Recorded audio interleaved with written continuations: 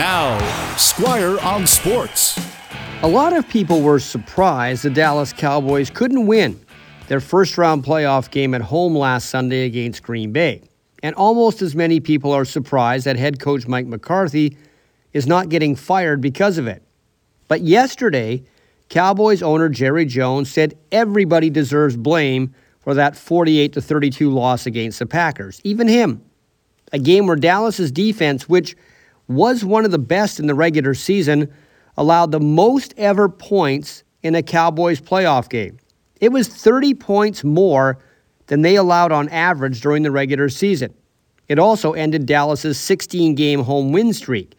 So all of that, plus the fact Bill Belichick and all his Super Bowl rings needs a new team to coach, led to the belief that McCarthy would pay for this disaster and maybe Bill Belichick would get to wear a Cowboys hoodie from now on.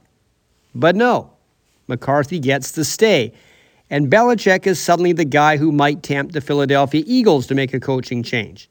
If he can't do that, then he could end up being the Atlanta Falcons' new head coach because they've actually interviewed Belichick for the job. Squire on Sports on 980 CKNW.